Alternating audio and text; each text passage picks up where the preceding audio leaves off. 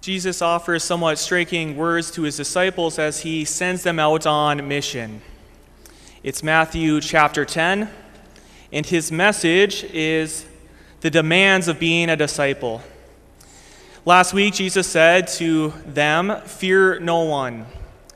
He wanted them to cherish their relationship with God and even be willing to suffer rather than to leave himself. And now Jesus continues in that same vein, and he lays out some demands for them. And so we're going to cover a few of the demands, but also the reward that comes from those demands. One of the demands being, love God above all things. And the second, to carry your cross and follow after Jesus. So Jesus says, "Whoever loves his father or mother, son or daughter more than me is not worthy of me." Can there be really anything more demanding than this? Those are quite astonishing words. We even may wonder if the disciples felt discouraged in that moment. Yet as we know, Jesus is trying to stir those disciples out of kind of a complacency or a comfort. And those words actually reveal that Jesus has a great love for his disciples. That he doesn't want his disciples to simply be partly in. He wants the disciples to be all in. And so, as disciples, as followers of Jesus, he wants them to have God as the primary person in their lives, not secondary. And one of the ways we can understand this is simply the relation between a parent and a child. Think of all the countless ways a parent loves their child. A parent doesn't look at their child and say, "I want you to be simply okay," but more so, "I want what's best for you. I don't want to simply love you half-heartedly, but I want to love you wholeheartedly."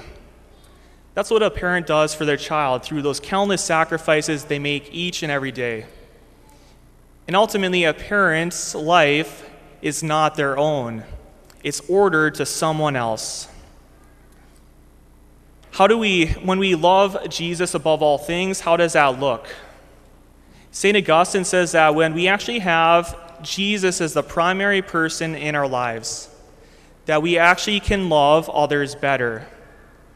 That when Jesus is my greatest love, my love for others is not diminished.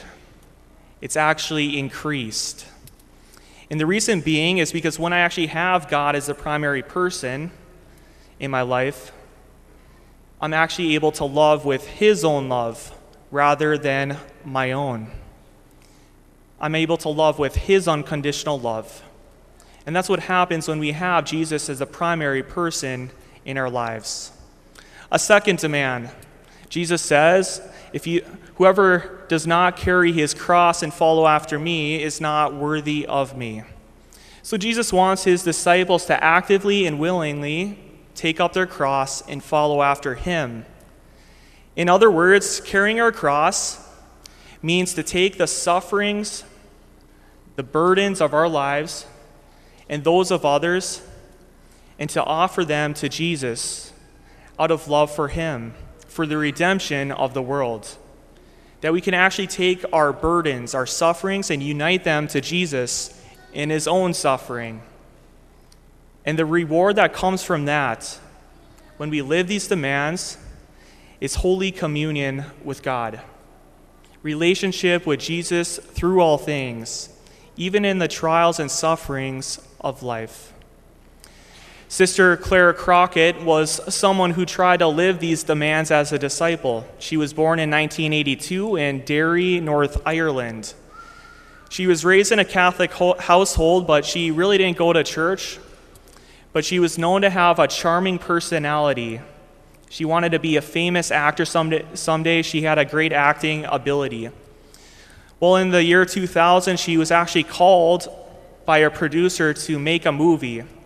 But everything changed for her when her friend asked Claire to go on a pilgrimage to Spain. Claire wanted to spend her time on the beach, but rather it was staying with religious sisters where they would serve others. She stayed with servant sisters of the mother of home of the mother. And so when she was with those religious sisters, they actually went to a Good Friday service, and she reluctantly sat in the very back pew. While everyone was going up to reverence the crucifix, Claire finally made her way up and gently kissed the feet of Jesus. In that moment, she recognized something she hadn't before, and it was really the depths of love that Jesus had for her, that Jesus was willing to die out of love for her. And in that moment, she wanted to love God above all things. Well, like at least myself, and it can be easy to do, she returned back to Ireland and kind of reverted to her old way of life. She was staying out way too late one night, made some bad decisions, and gently in her heart, Jesus said, "Why do you keep hurting me?" And in that moment, she realized that she needed to take up her cross and follow after him. And that's what she did. In 2001, she joined the religious sisters, and during her final vows, she realized as a follower of Jesus, it was all or nothing. And so she served in many different areas across the world. She had a zeal for the youth, but also the most holy Eucharist. She really strived to love God above all things in the most holy Eucharist. And she carried her cross each and every day because she had many migraines. And she would offer those sufferings up to Jesus. She would offer those migraines for others. In 2016, when Sister Claire was in Ecuador serving at a Catholic school, she tragically died in an earthquake. Shortly before that, someone overheard Sister Claire say, "Why should I be afraid to die when I'm going to the one whom I long for?" And so what can we take away from Sister Claire Crockett? That she strived to live the demands of the gospel, to love God above all things, to take up her cross and follow Jesus, and her reward, Holy Communion with God. When it comes to following Jesus, for her, it was all or nothing. May we pray for that grace to be all in for Jesus.